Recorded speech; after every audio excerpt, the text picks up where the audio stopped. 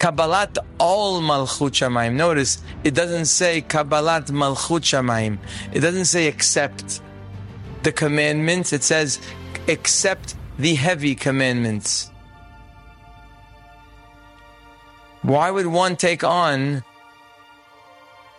such a journey of heavy commandments and uncomfortable things to do every day of their lives?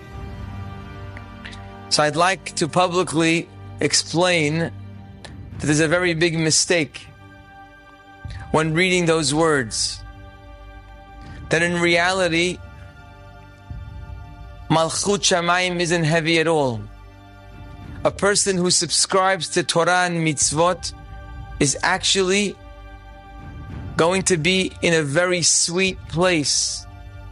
His life will be very enjoyable. So why is it called all? Where is the heaviness? The answer is that anything you don't do yet in your life, anything you haven't been committed to in your life, from the outside feels very heavy. Those who never kept Shabbat in their lives, they were unfortunate.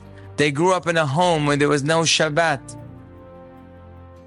When somebody describes to them Shabbat, it feels like a very heavy box. It feels impossible for the person to take on such a mitzvah. Describing the laws of Shabbat to them would be describing almost solitary confinement. But everybody who keeps Shabbat kehilcheta knows that there's nothing more beautiful and sweet and tasty than Shabbat. But you have to first be in it. When you're outside of it, it feels very heavy. And this is done by design.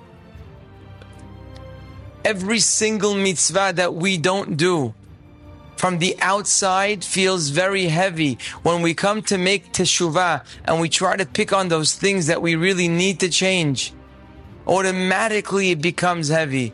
Whether it's Shabbat for some people, or it's kashrut, or it's siniut, or it's lashon hara, or it's learning Torah, or it's strengthening our tefillot. Anything that you don't do in your life, and you look at it going forward, it feels very heavy. The reason why the Creator did that is for two reasons. Number one, because you have to have free choice. If people felt the sweetness of Shabbat before they started to keep Shabbat, who wouldn't keep Shabbat?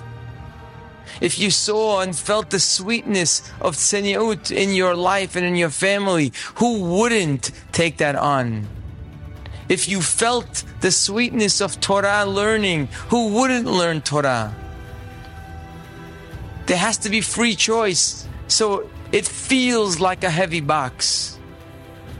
Another reason why it has to feel heavy is because part of our success in life is to have a relationship with Hashem. What is a relationship if you don't trust the other person? You can't have a relationship with someone if you don't trust them. If they tell you, do this, I think it's good for you. When your father says, sign here, and you don't sign because you don't trust your father, that's a problem in the relationship. If my father says sign, I sign. You know why? Because I trust him. I trust that he loves me. We can't have a relationship with Hashem if we don't trust him. The way we are built to trust him is that anytime we take something new, automatically it's going to feel, I'm not sure. I think it might be too hard for me. I don't think I could handle this. I don't think I could be happy living like this. And the Creator says, no, it's good. And now I got to trust him. The mitzvot are not heavy. The mitzvot are beautiful. It may feel like a sacrifice, but when you're in it, it feels so natural and so right.